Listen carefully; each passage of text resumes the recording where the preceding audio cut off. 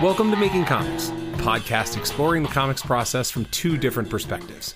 I'm Keith Foster. I write the comics Kadoja, Three Protectors, and Animals. And I'm Scott Loss, the creator and artist of The Second Shift, Wanderers of Melisande, and Paradise Hills.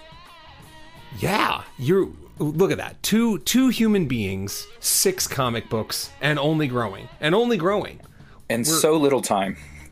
We are walking comic libraries in the making, and we are also walking beer lurvers. And so, what do you have there?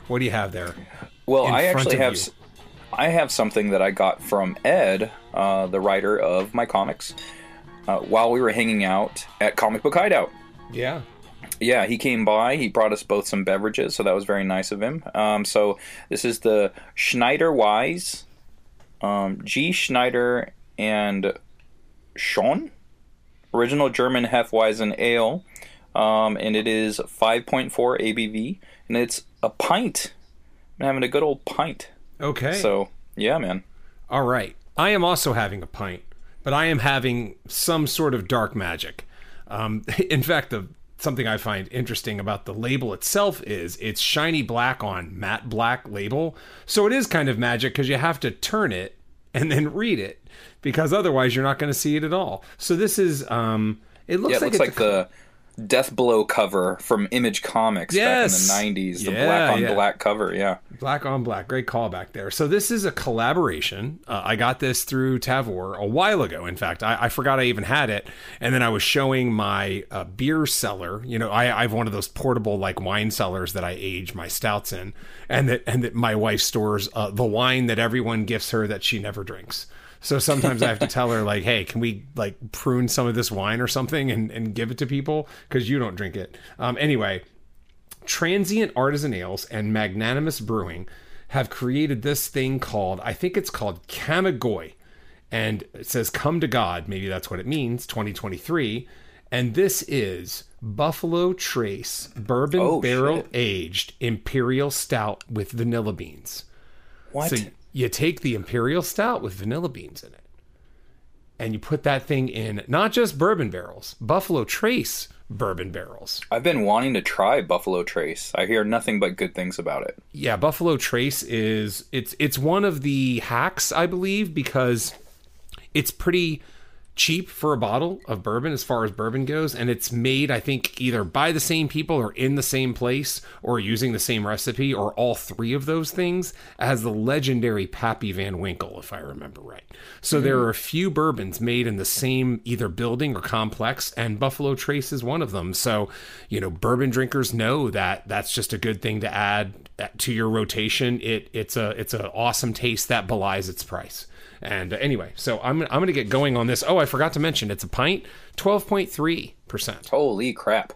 More than double what I'm drinking. More than double. I'm a free agent for the evening. My wife is at practice, the thing she always goes to. So we're talking about practice, and I'm talking about the game, because the game is drinking a high gravity beer, and I'm going to win that game tonight. So with that, I'm going to get to sipping on this thing, and you can tell me about actually, maybe we should both talk about the first thing we did this week, yeah? Which was the pop-up at Comic Book Hideout. So why don't you get things going, and then I'll chime in as necessary. Yeah, Comic Book Hideout is Keith's normal weekly spot. That is his comic book store. It's LCS, right? Local comic store, right? LCS. So that's Keith's local comic store, and he set this up, actually. And it was a great day, man. Like, I really couldn't have been more happy with it. It was something that I had very low expectations for. Just, you never know when you're doing these in-store, quote-unquote, signings, you know, like in-store pop-up things, if anything is going to happen.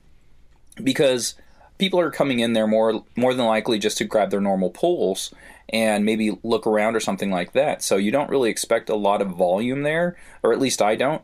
I keep my expectations low. So the hope was, hey, hopefully I make $40, make the gas from San Diego to LA, and be good with it. And hey, at the end of the day, I get to hang out with my buddy, drink some beers, and talk comics. So like that's something I'm A-okay with happening. And it far exceeded my expectations. It was a fantastic start. It was a hot start. I think we were setting up. We got there about like 11:15, something around there. And Keith has a pretty fast setup. I'm constantly dabbling with mine. And in the midst of setting up, Keith was already done by 11:30. I was 75% there. And we just had a line of people waiting to come see our wares, come check out our wares. And we also got lucky in the sense that there were supposed to be 4 people there to start, and there was just me and Keith. The other 2 guys didn't show up until like 1 o'clock or something like that. So like they were like an hour and a half late. And what that let us do is get all of the attention. So instead of those people waiting in line to see us, they potentially could have went to the other guys and picked something up from them, and just didn't want to wait to see what we got, because like, hey, well, okay, well, we supported some indies here, and we're going to go check out the rest of the store or whatever, right? So the benefit there was we got all of the attention, and it was a great hot start for sure. Yeah. I mean, I've almost brought this up a few times over the last couple weeks, because I am now more than a week past the final graduation of my children's graduation gauntlets. I didn't know where to put the S's there. It's like children's graduations gauntlets. I'm just gonna, a little tricky. Scott, I'm gonna put an S everywhere and see if anyone notices. So yeah, it started more than a month ago, and it ended about a week ago. 3 children, 3 graduations. So now I'm the proud papa of 2 college grads and 1 high school grad. Congratulations to all the girls. Awesome job by all the girls, right? Like they're amazing, and it was great to see. Something that I find fun is the graduations themselves. I mean, okay, look. Plenty of stuff in a graduation is not fun. And by plenty of stuff, I mean the procession where anywhere from 200 to 1,000 people parade across the stage, and one of them matters to you. That part is rough. The speaker at Eden's graduation, at the high school graduation, he was a dude who I think has a nice ranking position now and is an OSHA grad, and they're one of the Chicago symphonies, if not the main Chicago symphony. And he had 3 bits of advice. Be nice, be on time, be prepared. Those were the 3 things he said. And I couldn't help but think of that as I was set up and ready to go at 11:30, and you were 80% set up, ready to go at 11:30 for an event that started at 12. And, hey, we still did fine once the other 2 people showed up. But to your point, we had about an hour and a half, 2 hours there where we had the whole thing to ourselves. We were nice. We were nice because I like to think we are nice. We were on time, as in early, and we were prepared. And as a result, we had an incredible stream of people, to the point where we'd both far exceeded our expectations by the time noon rolled around, which was when the event was supposed to start. So that was awesome. I think I hit my quota. I think with the first sale. I think the first sale I did it. Yeah. Okay. And so, yeah, it was just kind of like, whoa, okay, right on. Like, and I think that was it the guy that you said he seemed not that interested in Kadoja and then ended up picking up all 3? Yes. And then he ended up grabbing... all of the second shift. No, right. He grabbed the first trade. No. He grabbed the first 2 trades. He was not a single issue collector. Oh, so okay. He actually grabbed the first 2 trades and a horror anthology. Yeah, that was it. So that was pretty dope, and I was like, right on, man. And right out the gate, it was hot. And then we had a couple of other people, a lot of out of towners. It was like crazy. Yeah. Yeah, it was like, I think it was two sisters, one was a mom, you know, and they saw the comic store. They're like, hey, let's go check that out. And so it was just one of those things where people were in town and they just wanted to try some stuff and just see what was going on. So it was pretty amazing. Just 3 people back to back to back to back. And sale. And I was like, right on. If we did nothing for the rest of the day, I have no complaints. And we can just hang out. We can drink these beers we bought and hang out with, you know, Ed popped in. And my cousin Charlotte, she stopped in too. Yes. And so, my buddy Ted, and that's somebody we actually met at the very first convention that you and I and Ed had met at. So, Long Beach Comic Con. Very cool. No, I mean, so for the rest of the day, we basically ended up matching the first hour over the course of the next 4 hours. I think I came a little shy. I mean, it more or less, that's basically what we did. So we had that really strong start and then proceeded to double it over the course of the afternoon. And to your point, it was great. And it was interesting that a lot of people weren't locals, right? And then there was the third family where it was a 4-person family doing college tours, and they were in town from Washington State. And the family was there to indulge the dad's comic habit, which was amazing, right? Yeah, like that was great for us, yeah. Yeah. They just stood there, and he was like, "Comic shop," you know. And hey, I respect that because that's the kind of thing I do when I'm in a city, you know, out of town or anything like that. Yeah, so, taking the girls fencing and stuff. You're like, okay, it's comic shop time. Fencing for you, comics for me. Always looking up stuff, always. So anyway, no, that thing was it was great. It was great, a great afternoon, and yeah, we'll see if we can end up doing more. I mean, Comic Book Hideout is interested in doing more stuff, and like I will give a much shorter version of right now. I sort of wonder out loud if that might be a little bit of the future of comics too, with less big conventions and more pop-ups and events and things like that at the hundreds of dope comic stores around the country. Yeah, totally. And a shout out to Funky for hooking us up and just taking care of us, making sure everything was cool, and even hooked us up with some beers. So I'll be drinking that on the next week's pod. I took that home. By the time he got us those beers, I was already done for the day. I think I had 3, and that was more than I wanted to do. I was going to just do 2. Yeah. But, man, that peanut butter stout was calling me, so I had to finish it off. And it took me on another level, but thank goodness my cousin stuck around, and we just, like, went and had pizza across the street, and you know, so it was cool. And, you know, like hanging out with Ed. Oh, and eating McDonald's, right? So I was going to say, and you also were the beneficiary of the great Rachel Keith McDonald's fiasco of 2023, which is, you know, we obviously hadn't eaten, so my wife was like, "Hey," I asked her, "Hey, can you pick up some food for us?" So we proceeded to go back and forth, and she just kept joking with all kinds of funny stuff in the text.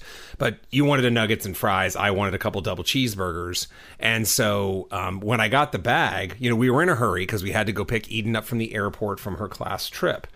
And there's the bag. You know, there was one bag. She was like, they only gave us one bag. I'm like, oh, okay. I look in the bag. I see, you know, I pull out my 2 burgers, and I see the nuggets and fries. And there was a second fries there, but I didn't want a fries. So I was like, well, I guess Rachel wanted a fry, so I'll just pick out one of the fries and then leave the one for Scott. You know, I don't know. And then I gave you the bag because the fries were like all over the bottom. And I'm like, I don't need extra fries. I don't need those calories in my life. And then we were 15 minutes on the road, and she's like, oh, hey, just so you know, I got myself an extra cheeseburger in there to eat, like, on the way back. And then she's like, you gave that bag to Scott, didn't you? And I was like, I did. I didn't know that there was a burger in there. So, and then like 5 minutes later, you're like, dude, I think we have Rachel's burger. Yeah. The way, of course, it ended up working out to what you ended up was with my second burger. So I ate the first burger, and then I was like, I was just keeping my eye on Rachel, you know, like, don't worry about it. Like, I'll handle this one. I'll have the one, and then you can have the other. But I kept my eye on it because I'm like, I do want that second burger. And I was just waiting. And I was kind of hungry. And if, you know, like, look, we had to go from Fullerton, California to LAX and back further to drop Eden's friend off, who we were taking back to their house. And then sure enough, she pulled for the second burger, and I was like, shit. Because I really wanted it, but I managed, you know, I wanted it, but didn't need it. And then I ended up getting home and just having some food. But yes, we survived that controversy, and you guys got a bonus double cheeseburger out of it. Yeah, Daniela ended up with that burger, actually. Delicious. McDonald's. Delicious. Look, I don't like to have McDonald's very often, but when I do, damn if it isn't delicious. So I was very happy with that. I brought the burger home for Daniela. It was funny because she had just went out to eat with one of her friends, and it was like a birria enchilada that she brought home, and I brought home a cheeseburger, and she's like an hour or so later, she's like, I'm kind of hungry. And I was like, you want that cheeseburger? She goes, yeah, I want that cheeseburger. I was like, good, because I want that birria enchilada. Yeah. Oh yeah. So see, it allowed you to orchestrate the swap, which is great. Yeah. Yeah, it was good. So no, all good, man. So hey, since that was kind of our shared first thing, why don't you go ahead and go into your second thing? Okay. And you know what? Just to tack something else on, I agree with you. Like, I can see this being the future of comics, especially for me. I do like doing these pop-ups. It's so much less stress. You're not worried about making the table back and anything, because usually if you're going to be doing these pop-ups, it's like for free. Usually the comic store wants to promote like artists in the local area. They want to possibly bring clientele that follows us and shows up for the event, and they might get an additional customer, that way. And, it's just smart business all around. And, man, I'm looking forward to it. And, the more we do, the better, I think, just way less stress and a lot of fun for sure. Yeah. And so as far as my first thing goes for the week, I finished another page of Paradise Hills. So we are chugging along. That's 7 pages down and 5 more to go. So, slowly but surely, but it's getting there, and I'm feeling the groove. It is very nice. I'm enjoying it.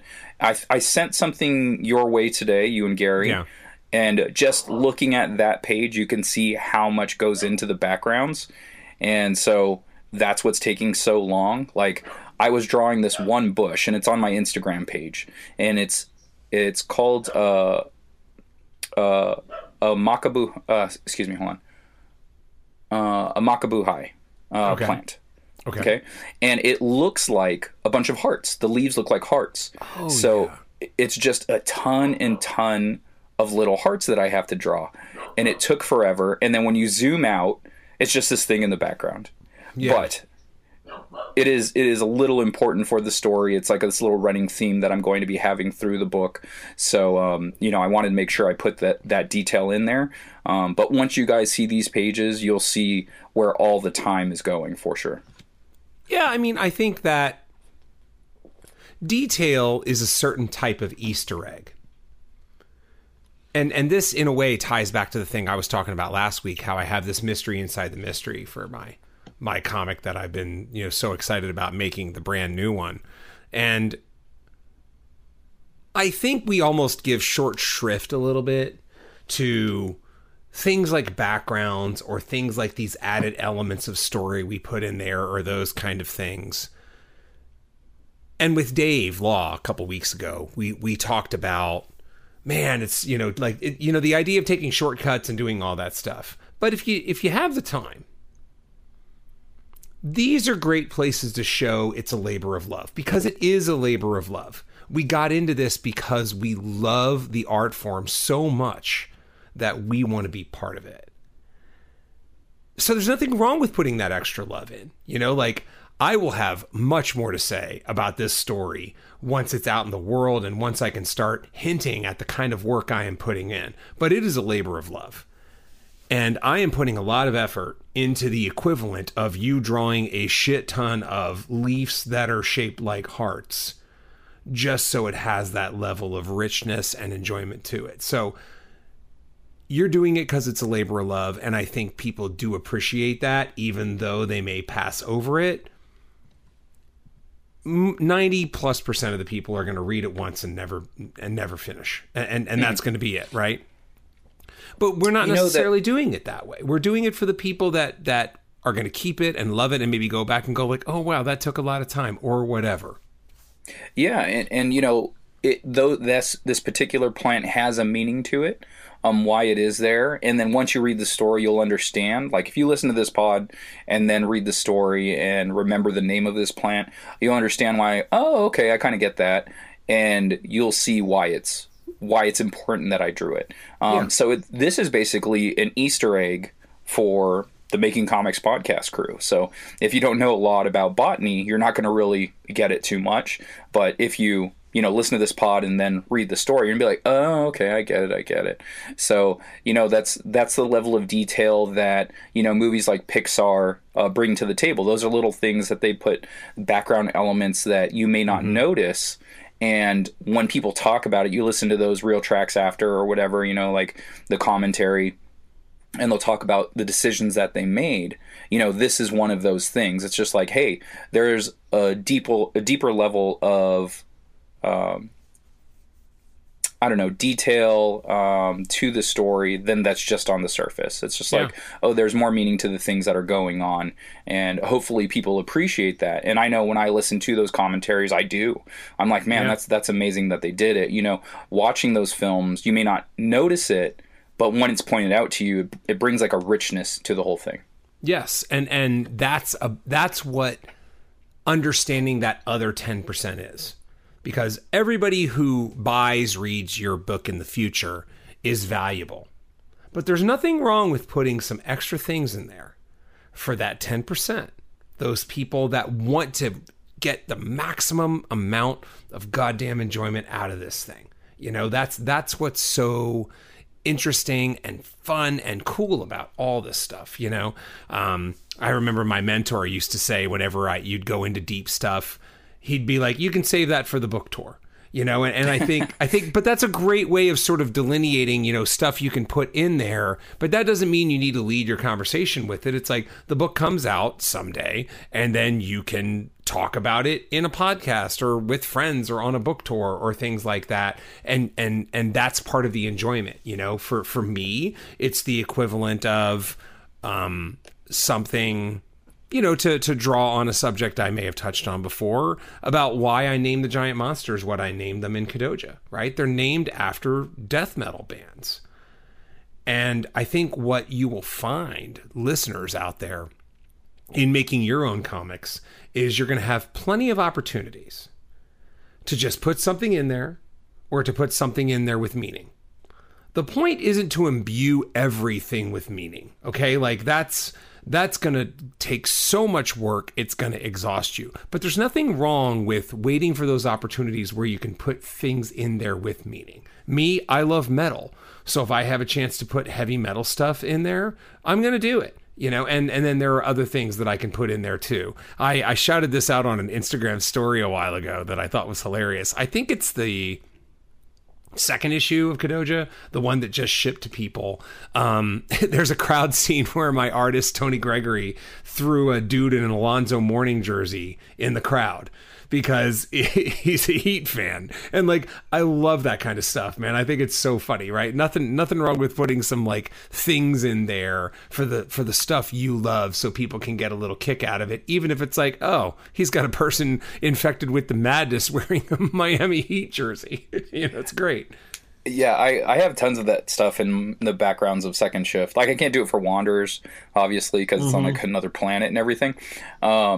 But yeah, Second Shift, there's tons of Easter eggs in a lot of the background. So if you actually take the time to flip through, like especially that first story arc, that first 5-issue story arc, there's tons of Easter eggs in those, like just tons. Like, there's like Back to the Future references, Indiana Jones references, Doctor Who. There's just all these random things in there. Star Wars, obviously. So if you have those issues out there, you guys listening, just flip through, look for those. Look for cluttered scenes, a lot of busy backgrounds, offices. There is a street scene, I think, in issue 3. I think that's where the DeLorean is, and Marty McFly is there, or someone that may or may not look like Marty McFly. May or may not be Marty McFly. I wouldn't. Correct. You wouldn't dare. You wouldn't dare. No. Because I don't own those characters, so I wouldn't do that. Why would you? It doesn't make any sense. I wouldn't. It's silly. That's exactly. You didn't. That's silly. Yeah. Much like the homage to the Secret Wars cover. Yeah. I did not draw the Avengers. It's not the Avengers. It's a couple people that have similar colors. They've got the Big Mac. I've got the Big Mick. They've got the golden arches. I've got the golden arch. See the difference? So glow. This is McDowell's. Yeah, exactly. Okay, so for my and that's all very cool. You know, again, the stuff you're doing and the ability to bake in those things when you have the opportunity. Nothing wrong with that, and I think both Scott and I, since we do it, we encourage you guys to do it in the books that you're making or in the things you're making. Put a little thing in there if you think the opportunity presents itself. So I really only have one significant thing to talk about and a few other things. And in fact, I just was able to crank out the first half of the first scene. I am writing the new comic. I'm just going to call it the new comic.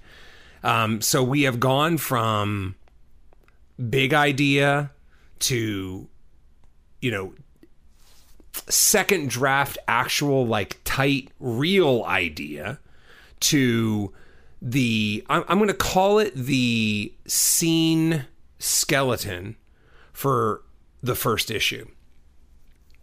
And in fact, I just wrote the script to the first 2 pages before this podcast. Nice. But the interesting thing is, to me, that that wasn't my intent. My intent was actually to just write the page-by-page skeleton, after which I would drill in one more time, because that's a process I like doing. But what I had was good enough to where I found myself getting so excited to write it that I was just like, fuck it, I'm writing this scene. And that's what I ended up doing. Had I not recorded the podcast, I probably would have just gone with the first 4 pages and went from there. But there's more to bake into this stuff than other comics. So this is one of those cases where this infamous mystery inside the mystery means that I have to take a little more care with what I'm doing and make sure that I tell the artist that certain elements absolutely need to be here. And Scott, you know this, but listeners don't know it. They will after the first issue. You know, once the first issue is even solicited on Kickstarter, I'm going to be much more open with this, because then it's like the first issue is out in the world. Why do I need to be coy about this? But the nature of the comic I'm doing means that the kind of opportunities I was just talking about are everywhere. They are everywhere. So I can choose in some places to settle for things like Scott's drinking out of his beer bottle right now. Yeah, I am. I could either, if I had a scene where a character was drinking out of a beer bottle, I can either make it a person drinking out of a generic beer bottle or put meaning into that somehow. I can put shit on the t-shirt. I can put shit on the beer bottle. Like, you can do all kinds of things, right? So I think I'm almost paralyzed by the amount of opportunities I have because of the comic I'm doing right now. And I need to, tamper that down a little bit, but I was excited to at least finish the first 2 pages. And that ended up serving as a good, what do I want to call it? Like a measuring unit of time, a measured unit of time. I am planning on doing 2 pages of script a day until the script is done. So that's only 10 days. And guess what, Scott? I'm about to take a pretty long family trip. In fact, by the time this airs, you and I will have both gone on and come back from large trips / vacations. And I'm hoping that when I listen back to this or when it downloads or whatever, for the quality control reason of me listening back, I'll be like, hey, how about that? Fuck yeah, I finished the comic by now, because it's going to be close, but I should be able to finish that comic, within basically 10 days from today, and maybe a little bit more if the mood hits me. So it was exciting. A standard 22 pager? Mm-hmm. Mm-hmm. Oh, yeah, right I mean, it was pretty cool because I just, it's more of like a sense of the force, that I wasn't, it doesn't have to be 22 pages, but I wrote it all out.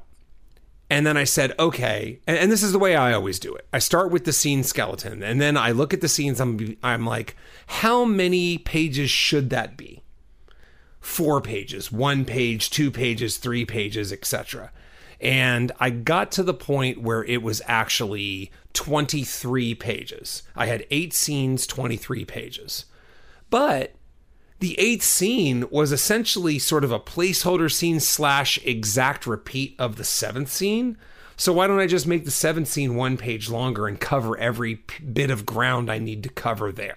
So that's what I ended up doing. So I just said 7 scenes, 22 pages, and that'll be fine. So we'll see. The beauty of 22 pages is that you can end up saying, oh, crap, I need another page or two. And it has no harm, no foul to you, because it has to be 24 anyway. When that book goes to the printer, it has to be 24 pages, because physical comic books have to be printed in multiples of 4 because of the binding process. So that means that, I like 22 as a design, because then if you really need one, you're fine. And if you really even need an extra one, you're fine. So I settled on 22 pages because it feels like I can get the work done that I need to do in those 22 pages. Yeah, that's perfect. Yeah, usually your books are longer.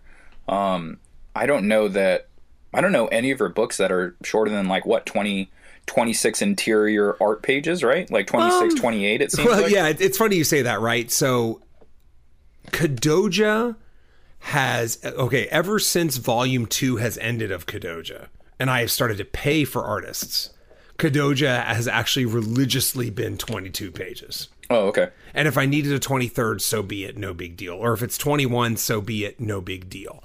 But to your point, the other ones are all over the place. Like Animals is 32, Three Protectors is 68.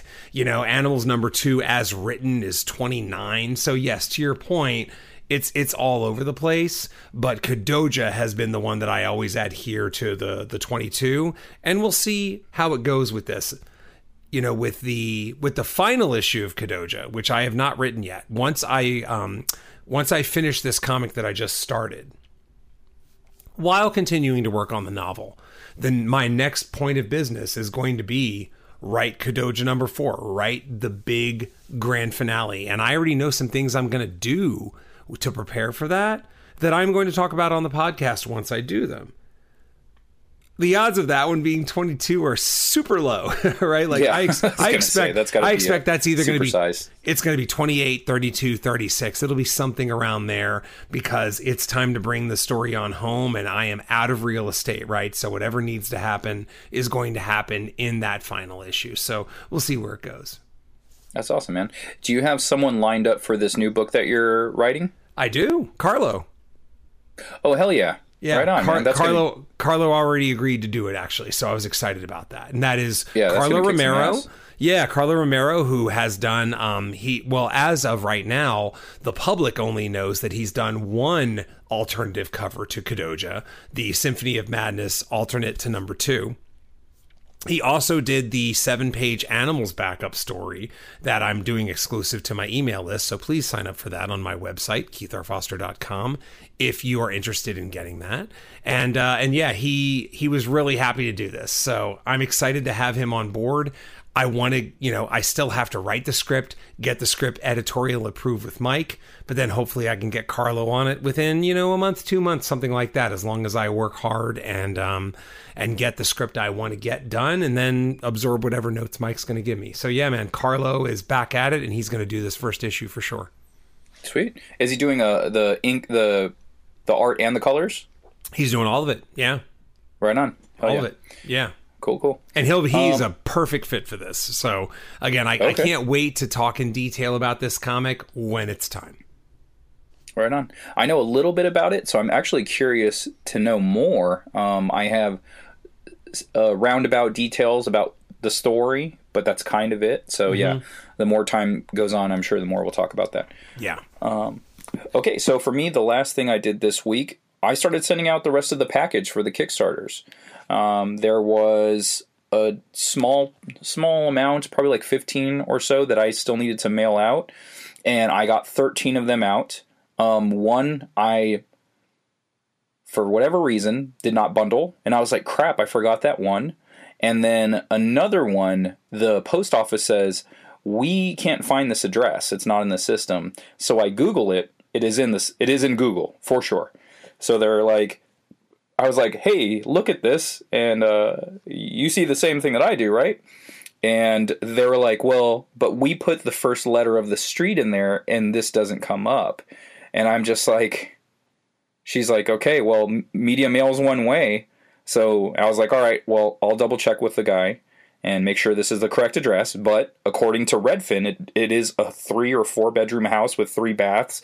It exists somewhere, according to Google, but not according to the United States Postal Service.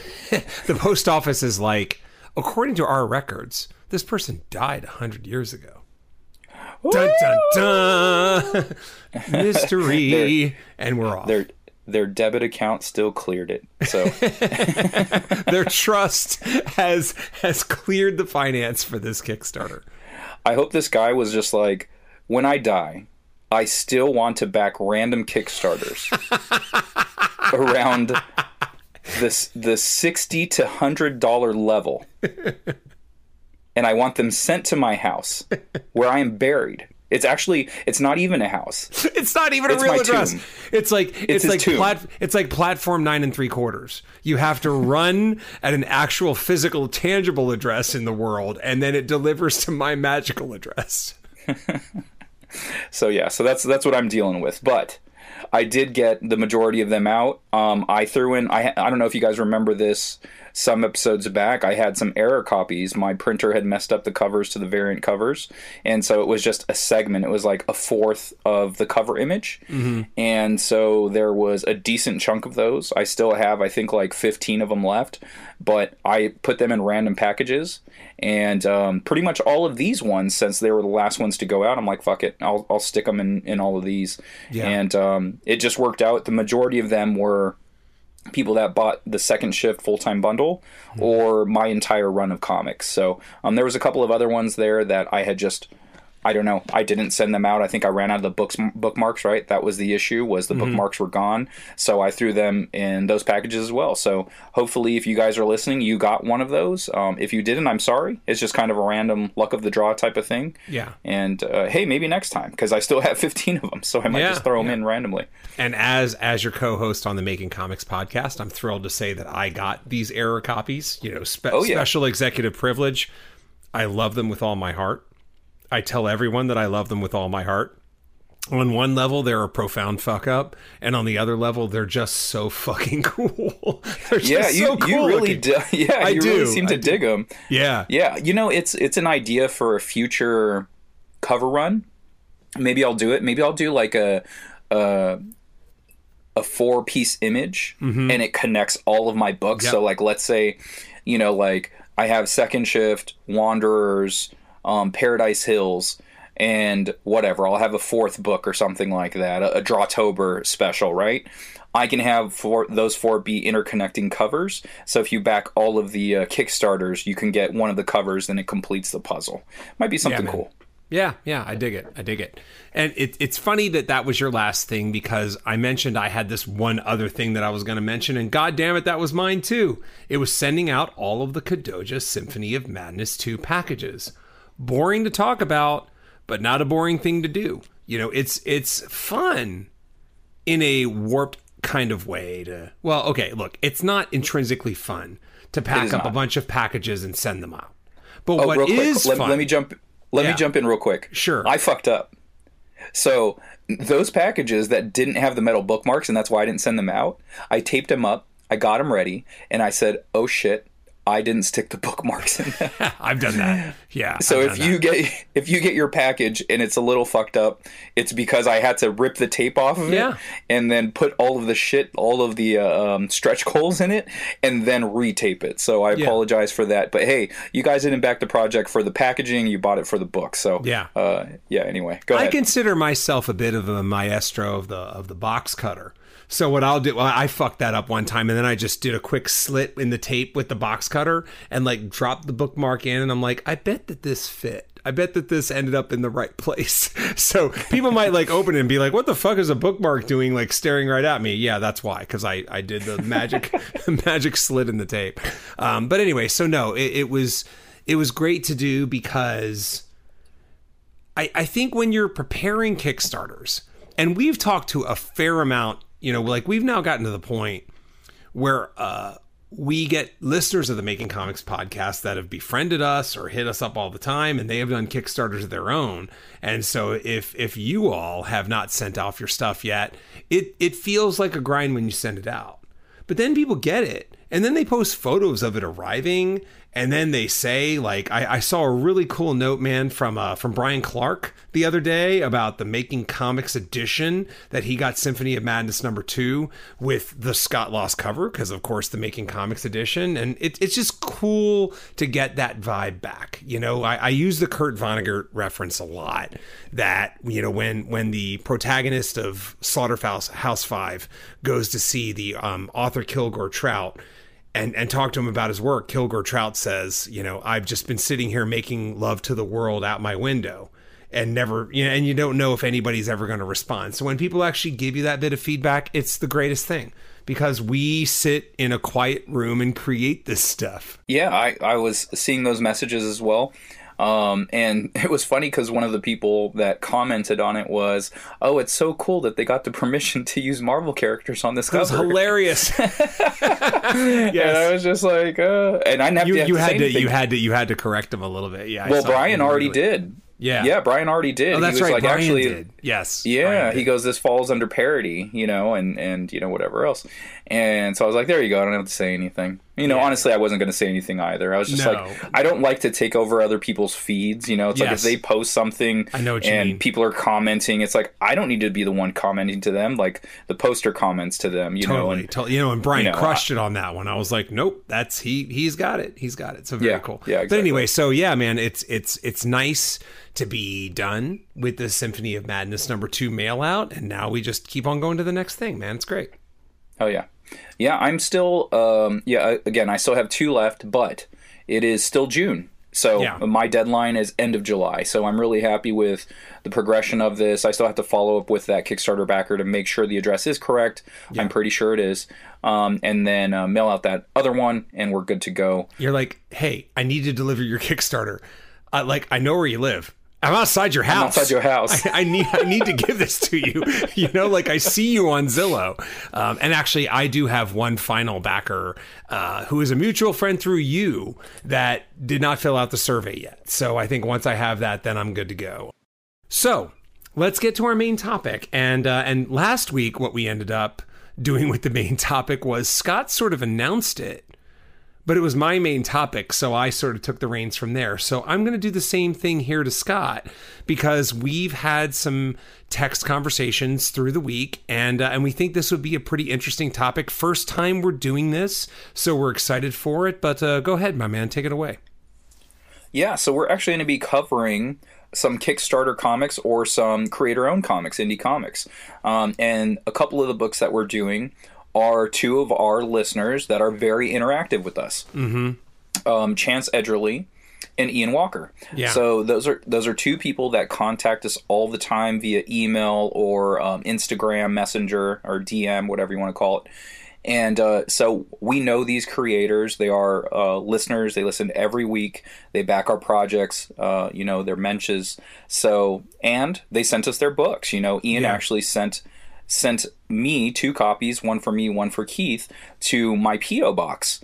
And so we got a couple of physical copies from him, and Chance sent the PDF to his book to us. Mm-hmm. And we talked to both of these creators beforehand, and we made sure it was cool for us to talk about it on the air and give critiques as far as good and the bad. Mm-hmm. You know, and that's kind of what this podcast is about. It's about the process of it all. Like, we like to share with you guys our successes, but as well as our failures. Mm-hmm. So, and not saying that having things not exactly right in your comic is a failure. It's just it's a learning. You know, it's all about learning. Yeah, I just posted a quote.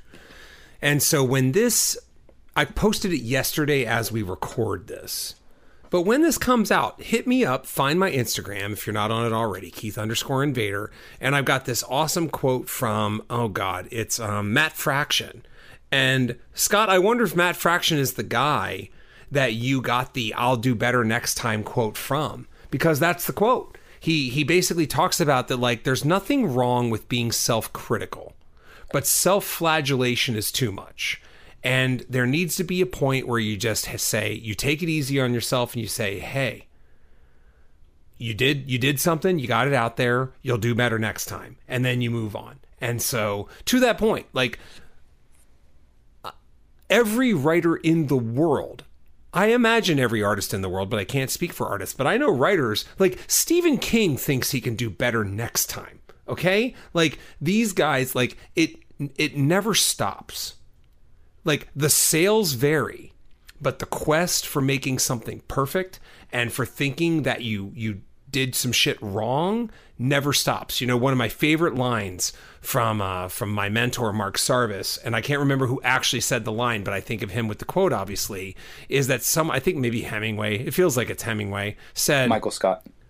His definition of a novel is a book of some length that has something wrong with it.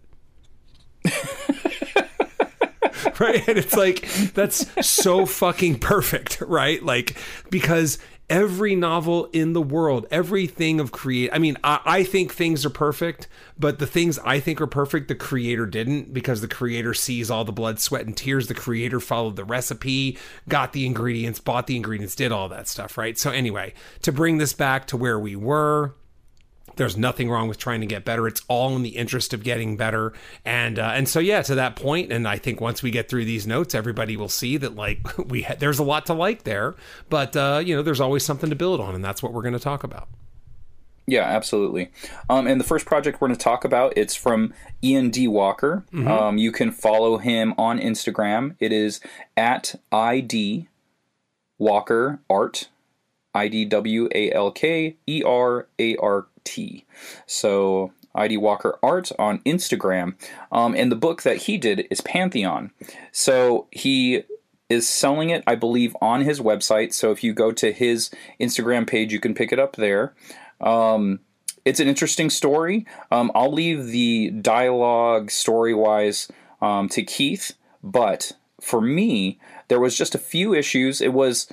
it's one of those things where you're first learning certain tools, and one of those tools was Zipatones. So if you are using Zipatones or screen tones in your comics, make sure you do not layer them. So they create something called a Mori pattern, and that pattern, what it is so Zipatones are usually like very tiny dots or some kind of pattern throughout, and then when you stack them, it creates a different pattern, which is very distracting. So that was something that Ian had going on in his book.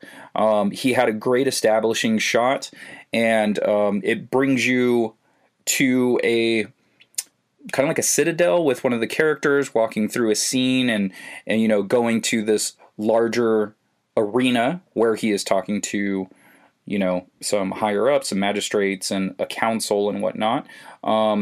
So I found the storytelling aspect of it.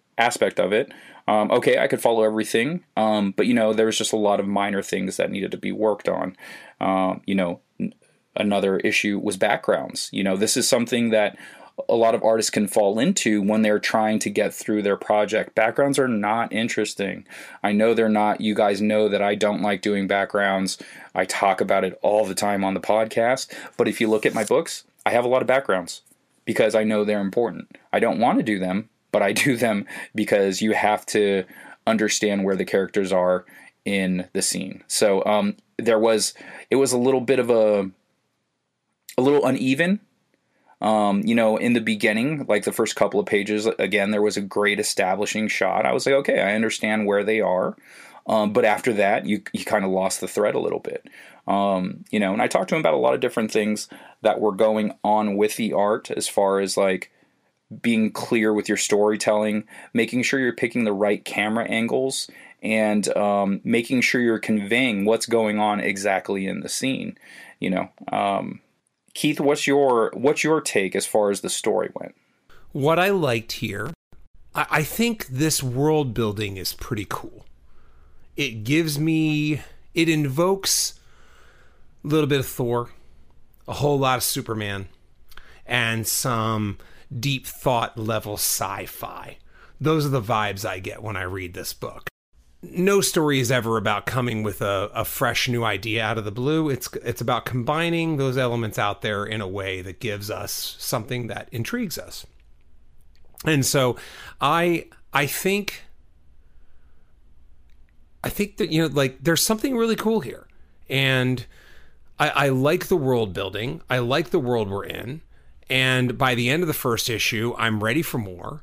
I'm ready to see where this goes because, without giving away much, I'm trying to be as high level as I can. But what we have here is a world where things have gone well for a long time. And now shit's starting to go a little bit bad. And so it has, hey, drink up Star Wars fans. It has some Phantom Menace vibes here, right? Where a little bit of like Roman, Greek mythology to it too. There's I get that vibe from it as well. Yeah, the Empire either before the fall or trying to prevent the fall. And so those overtones I really liked a lot. I also think there's some cool character designs in here. I believe I pronounced this Praetors, but the Praetors or the Praetors, pretty cool looking, man. Like I'm all about them. And I'm also intrigued by the drama that happens between the lead character and the council that I think you referenced before. So that's the stuff I liked. And I think there's a lot to like here. I think it's a great book to get. I think just it's indie comics, man. That's part of the charm, And so with that said, there are some things that I think going forward that I would reevaluate a little bit. And I think the one is, you mentioned like what Roman Empire kind of vibes. I'm mentioning the Phantom Menace. And the thing about, one of the criticisms of Phantom Menace is that the phrasing was too formal. It's that the characters spoke in too formal a way.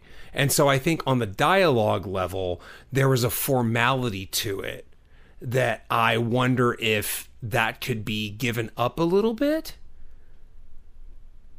so that you still get the effect of formal language back and forth, because that's definitely the vibe you get here. You get a very, Arthurian or, old world English vibe with how people address each other. But I also wonder if you could do more with less there and maybe take some of that out to make it flow a little bit more, but also deliver that feel of old world dialogue without going with too much actual old world dialogue. And then the other thing that I would, take a look at, I think, in the issues going forward is the mix of action and exposition. Probably about there is action here. And when the action delivers, it is satisfying. But in the early going, there's a lot of council talking and people talking and, not action going on behind the talking. So I find that dialogue behind it interesting. And I enjoyed reading it, but I also think that going forward, maybe a calibration of action and non-action, if you want to call it that, like plot development, is something to consider. It's something I think about all the time with Kadoja, right? It's something, that's the book that really comes to my mind when I talk about that. But Animals, it came up too.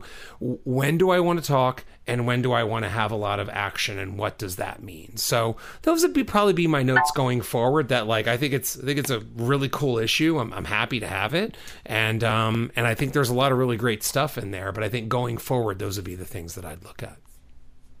Yeah, I think moving forward there will be a lot more action. I don't know that, but I feel like this is a setup issue, where you kind of establish the world, and like you said, it is good world building. And honestly, yeah, I screwed up at the beginning of this. I do also like to talk about what they did well, and that's something, I actually spoke to Ian via FaceTime. Like initially I was just going through things on the chat, and I realized this would go so much faster if I just FaceTimed him and we just did it that way. And that's not something I do. That's not a regular thing that I do. Right. But this was a one-time thing, let's say. And so anyway, we got a lot of information out, and but there was a lot of good. This was a very good, this is my first comic. I thought it was really well done. There was a lot to like about it. And it was just like minor things that needed some work. And just things moving forward. I don't want to say minor because these are big things. Backgrounds, huge thing. Learning to use screen tone, not as huge. It's just, okay, that's a tool. You just got to figure it out. And I just got to point this out to you. And once I do, learn from it. And that's an easy fix. No problem. Same with backgrounds. It's an easy fix. You just got to commit to doing them and all of that. I would say something else that needed some work was the lettering. It was something we talk about on the pod, and not everyone listens to every episode. I understand lettering is not exciting to you guys. So maybe if you're checking out the episodes and you see this week's topic is lettering, you're just going to skip that episode. You need this to not. This week's topic is doing your taxes.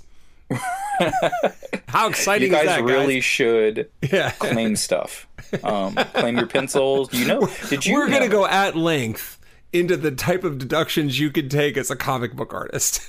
What do you think? We'll get like one listen that week.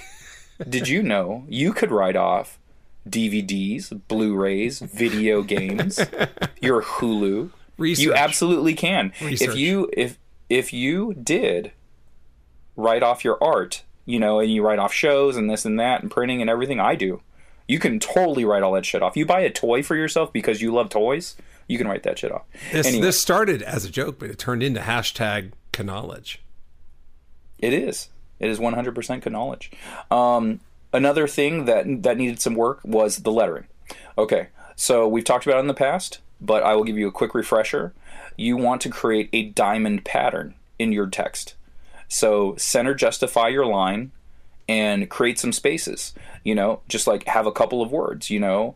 I am He-Man, right? Okay, that's a very short sentence. Let's see. I am He-Man, Master Bader of all, right? Okay, so, yeah. So that's a little trickier. I am He-Man Master is probably easier to follow the diamond thing. Right. So if you go, I am He-Man, comma, Master Bader of all, period. Okay, I am is on the first line. The second line is He-Man. He-Man is going to be the equivalent length of I am. Your next line could be Master Bader. Your last line of all, period. That will create a nice pattern, a diamond pattern for you. Now, you could also hyphenate Master Dash Bader. Right. If you really had a tight space to work with. And if you're in a hurry, you always want a dash.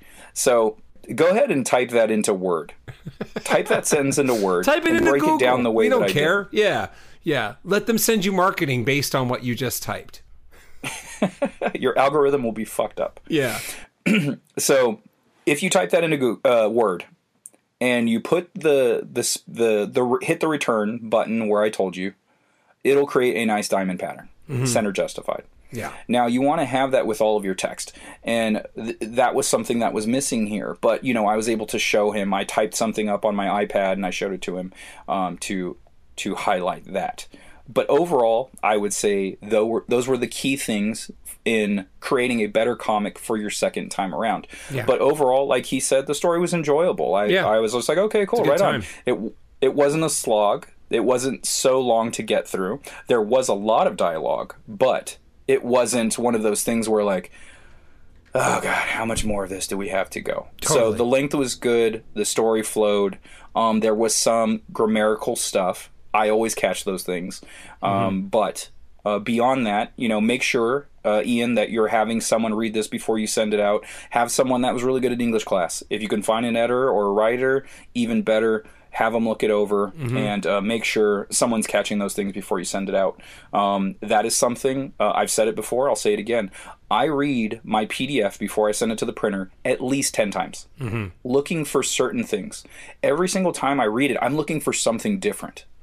Okay, is all the dialogue right? Okay, does the dialogue sound good? Read it out loud. Does the dialogue sound good? Okay, it sounds good. Okay, how's the punctuation on the next read? Okay, oh crap, I almost forgot this. I almost forgot that. So there's certain things that you have to do in order to make sure you're not making these small errors, which other people will catch. And again, this is indie comics, but we're trying to make professional comics here. So make sure if you can avoid those errors, do. Read, reread, start to finish, back to forward, forward to back, however you got to do it, make sure you're getting that done. And then our second one is from Chance Edgerly. He's asked many a question here on the pod. Yeah.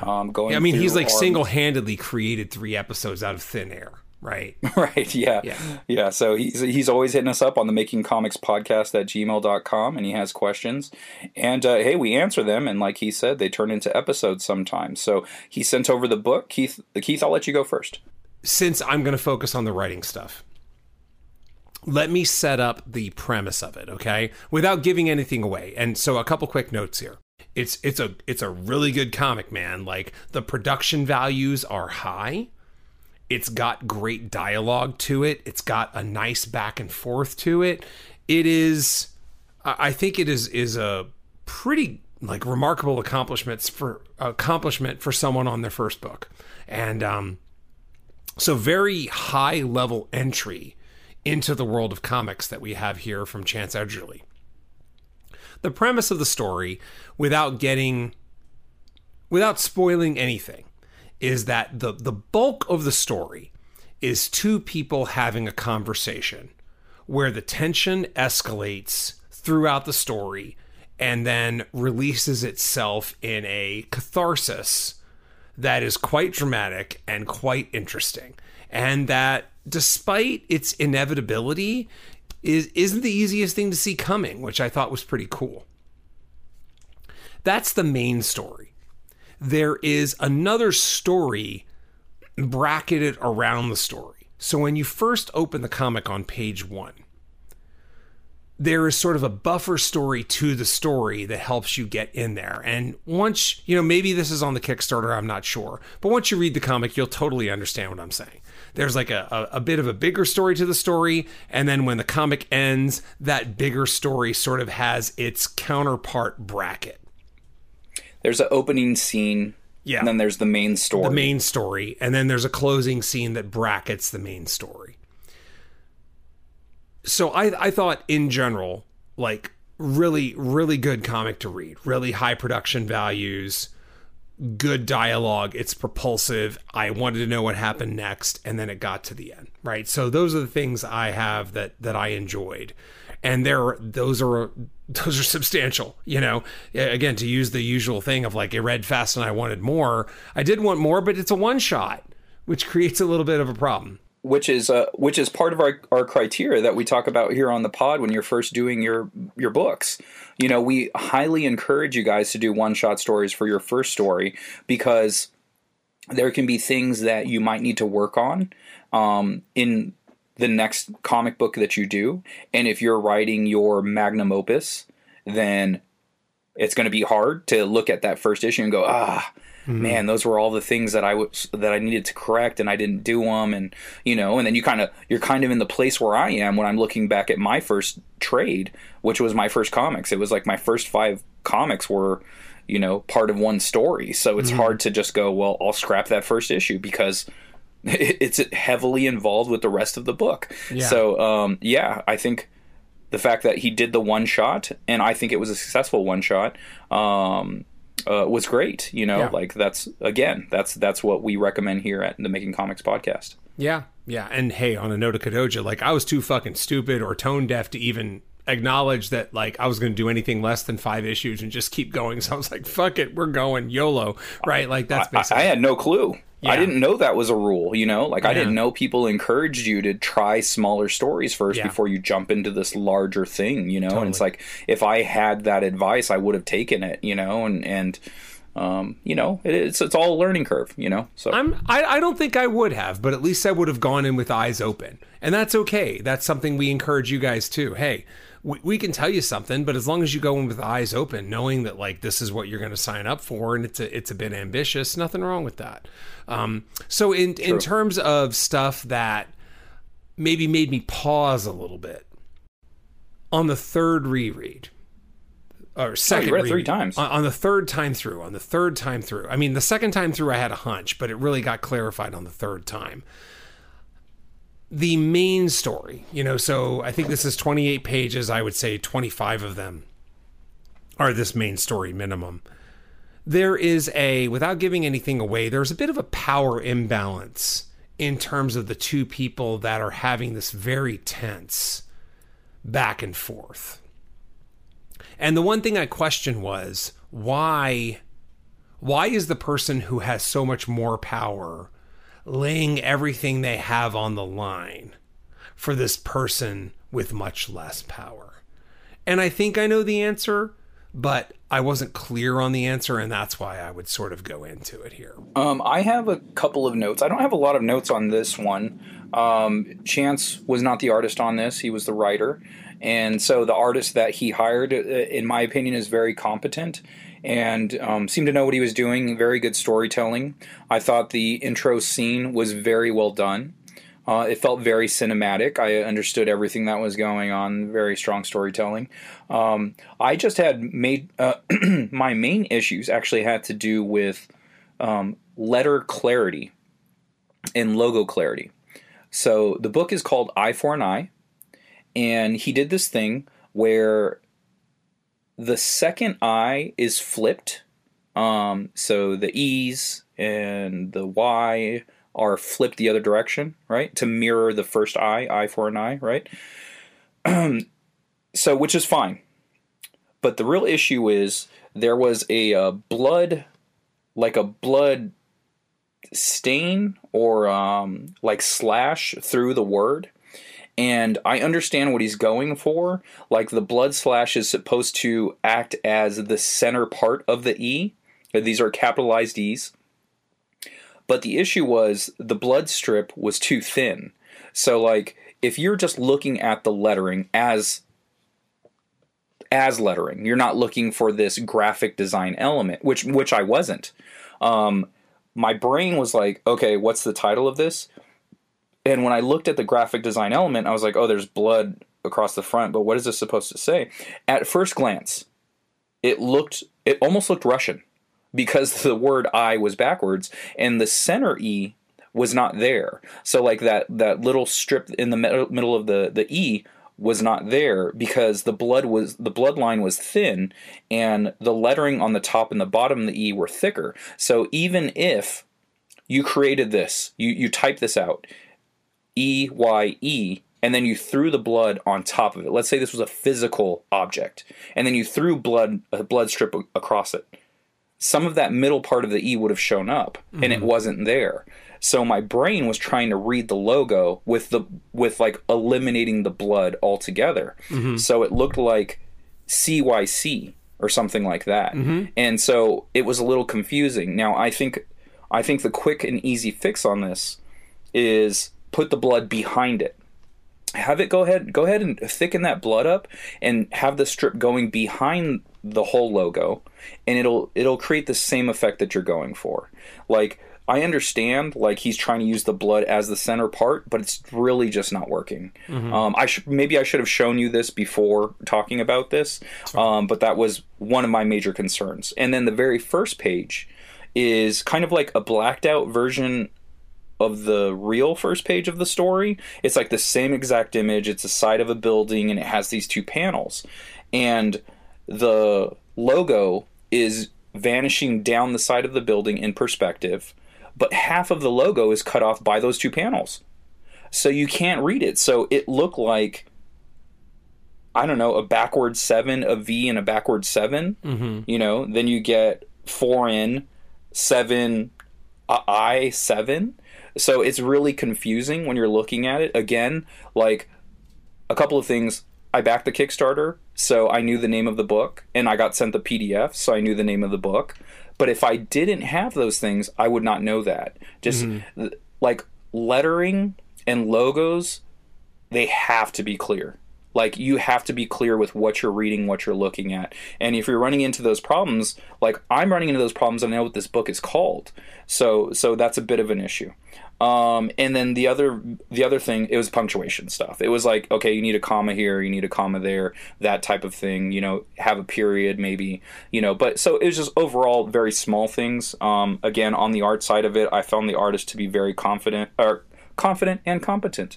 And he did use I believed he used some photo manipulation on some of the backgrounds. Like I think, you know, there's like a scene that has a diner, in it, and it looks like it's potentially a photo and they had done something in Photoshop and tweaked it and stuff. And I don't find that to be an issue for this particular artist. Like, I think it works pretty well. So that's not a problem for me. So if you can get away with it, then do it. You know, that's like what we say here on the pod.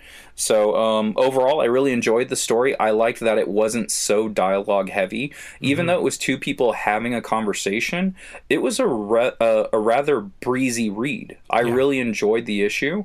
And so I was happy that I actually read it. You know, like look, are we going to read every single person's comic book that they send in to us? Probably not. You know, it's hard enough, like you and I both get polls every week. And it's hard enough for me to read those, let alone everyone that's sending books to us. But these two particular creators, these are people that maintain contact with us on social media, you know, via email all the time, right? They back our projects. So, you know, it's just like, okay, you know, like these are the types of people that I wouldn't mind reading their book and seeing how they're progressing. And honestly, we talked about that in the beginning of the year. It's just like, hey, we made a schedule for ourselves. We made ourselves calendars. What are you guys doing? What's your schedule looking like? And these creators actually shared their schedule with us. So we know that they're staying on pace and they're working their projects out. And, you know, that's really cool. So why would we not talk about them on the air? From the art standpoint, I think it was very well done, and I enjoyed all of that. And honestly, from the writing standpoint, I enjoyed the story. I really liked the ending. There was one point in the story where I thought, hey, this character it's kind of like a gross overreaction to the scene, what's going on. It's felt really abrupt. But by the end of the story, I understood exactly why they were acting that way. And so it was going to be a note, and I no longer had that note by the end because I was like, okay, never mind. I understand, you know, and so I really enjoyed it. You know, there was, you know, going to the ending, there was something there where I was like, maybe it could have used a little more, but I wouldn't know what that would be. And, you know, because it has this, you know, there was an abruptness to it, but it also felt right. You know, so it's kind of weird. It's like, I enjoyed it. I think there could have been a little something there, but also I was still into it. You know, it felt earned still by the end of it. So yeah, rock on. All right, man. So I think that's it. I think we made our way through some books and hopefully delivered enough stuff to where people out there that were not the two creators that we were talking about can glean some information that can make all your stuff better, right? Because look, we read this stuff and it helps make our stuff better. So hopefully us talking about it is going to help you along your road as well. Because again, everybody is always trying to improve with their next book at any level of success. That is the truth. So yeah, man, I guess I don't really have much bullshit or any. I think we're good to go, right? Yeah, no, I don't have anything this episode, but I'm pretty sure I'm going to have something next episode. Rock on. Well, let's roll on then. So you can find me on Instagram at Keith_Invader. I am posting photos, quotes, and of course, all kinds of like work in progress and finished interiors and things from all the books that I am working on. And you can find my books and some info at keithrfoster.com. That has a page pages on all the books I do, which is Kadoja, Giant Monsters Meet H.P. Lovecraft, Three Protectors, Kung Fu in Space, and Animals, which is animals get infected by a virus that makes them want to murder people. And if you're interested in those books, you can go to my web store, you can order those things, and we will get them shipped direct to you. So that's keithrfoster.com. And you could find me at Scott Lost, SCOTTLOST, on Twitter and Instagram, and Facebook.com/Scott Lost. You can find my books, Second Shift, Minimum Wage Superheroes, and Wanderers of Melisande, Anthropomorphic Dinosaurs vs. Humans, at accidentalaliens.com. We also have anthology series available there. And Accidental Alien Anthology 2018-19, I believe 2023 should be on there by now. If it is not, it'll be up shortly. I am not in that one. And Tales from the Mothership, I am in that one. So you can get those all at accidentalaliens.com. Anthologies are hot right now, so give those a look while they're still in stock. Yeah. And you know, Scott and I this is the kind of thing where like you can only talk to us in person for this, but we've been getting delightfully weird in our personal time. And we've talked about things like pyramids, vimanas in ancient Indian folklore, stone discs in the mountains of China that turned out to have coded messages about like an ancient nuclear weapon. And that's just part of the fun. And we're not even drinking. Maybe we are. I can't remember. But what's super... Of course you can't remember. You're on like 12.9%. Yeah, why could I remember fucking anything right now? But what I can remember is that when you compare all those artifacts and look at the ancient civilizations through time, they all have one thing in common.